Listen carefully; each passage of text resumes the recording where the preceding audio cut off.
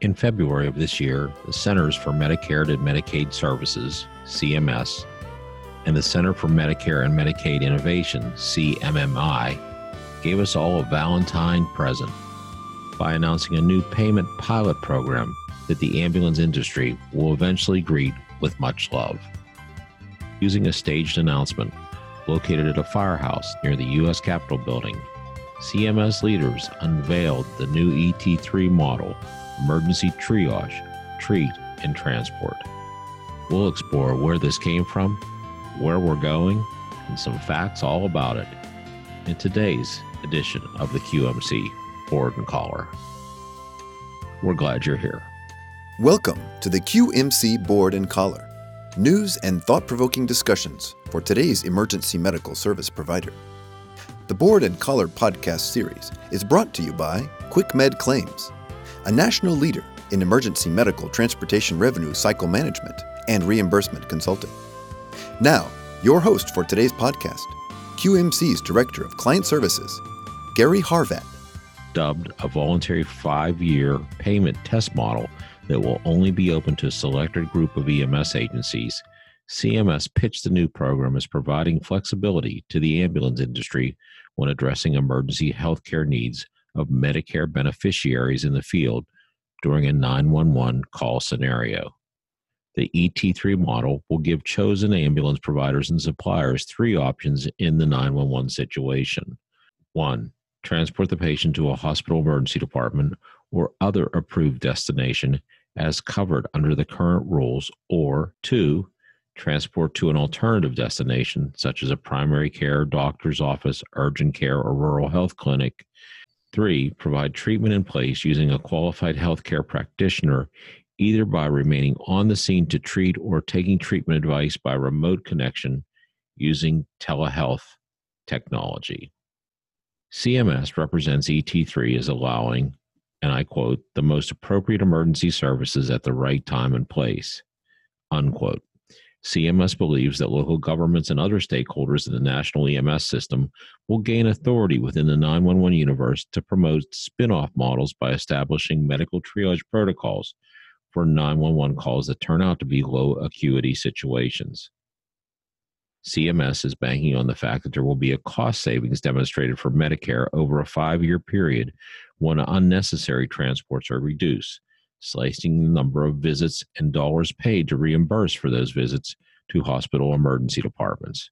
Of course, there is hope that hospital ED overcrowding will eventually be eased as well, resulting in improved quality of care when beds are freed up for the most critical of patients.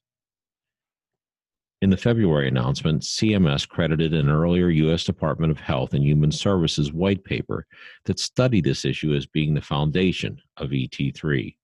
That study predicted a savings for Medicare of $560 million per year if transport was reimbursed for patients to be delivered to a doctor's office versus a hospital emergency department. CMMI claims handing off choices for providers will translate into broader access to various care models for the patient. CMS listed 3 primary areas that they believe ET3 will demonstrate enhancement to the quality of care. 1. Provide person-centered care.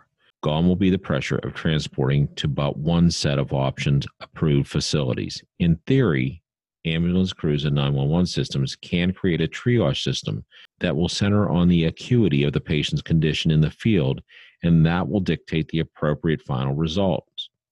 CMS is proposing to eventually tie payment for services to performance milestones, which will account for quality over quantity. 2. Encourage appropriate utilization of services. Healthcare needs can now be met more effectively in a scenario with ambulance involvement. Encourage appropriate utilization of services. Healthcare needs can now be met more effectively in a scenario with ambulance involvement. Systems can think outside the box without the added worry of not being compensated. CMS anticipates that this new funding model will eventually lead to cooperative agreements in the ambulance industry and drive multi-payer adoption of the ET3 model nationwide, not just by Medicare. 3. Increase efficiency in the EMS system. 911 responders will potentially be freed to more readily respond to and focus on high acuity cases, such as heart attacks and strokes. CMS is hoping that the efficiency will increase as they monitor and share quality metrics throughout the model's lifespan. Tracking and monitoring will be in place using what CMS dubbed robust enforcement to promote greater patient safety and program integrity. To participate in ET3, 911 ambulance suppliers and providers will be required to enroll to be reimbursed. CMMI has just released a request for applications to solicit Medicare-enrolled ambulance suppliers and providers to participate, allowing for up to 40 two-year cooperative agreements to be included in the model in one of 3 phases for a staggered, ramped-up approach. The initial phase is slated to start no later than January 2020. All phases of the program will end the same time after 5 years, allowing for only those suppliers and providers selected to participate in the beginning phase to participate for the entire full 5-year duration.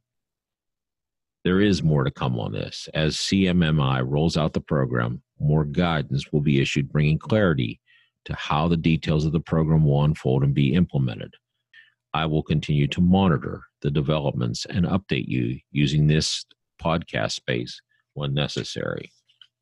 And just yesterday, our friends at Page, Wolfberg & Worth made us aware that the Center for Medicare and Medicaid Innovation just announced that the ET3 application portal will open the week of August 5th. They are offering a comprehensive webinar that will cover everything from how ET3 works to the essential items you need to participate. Whether you're applying this summer or just interested in learning more about ET3, I encourage you to take part in their webinar.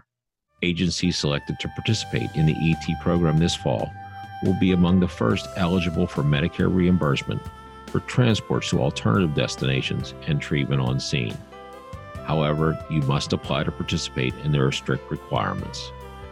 If you're interested in learning more about the PWW webinar, please feel free to contact them at pwwmedia.com. Thanks for joining us today. I hope you found this information helpful and informative. We will continue to update you on ET3 as the need arises. For now, my name is Gary Harbat. I'm the Director of Client Services with Quick Med Claims. I wish each of you a great day, and hey, be safe out there.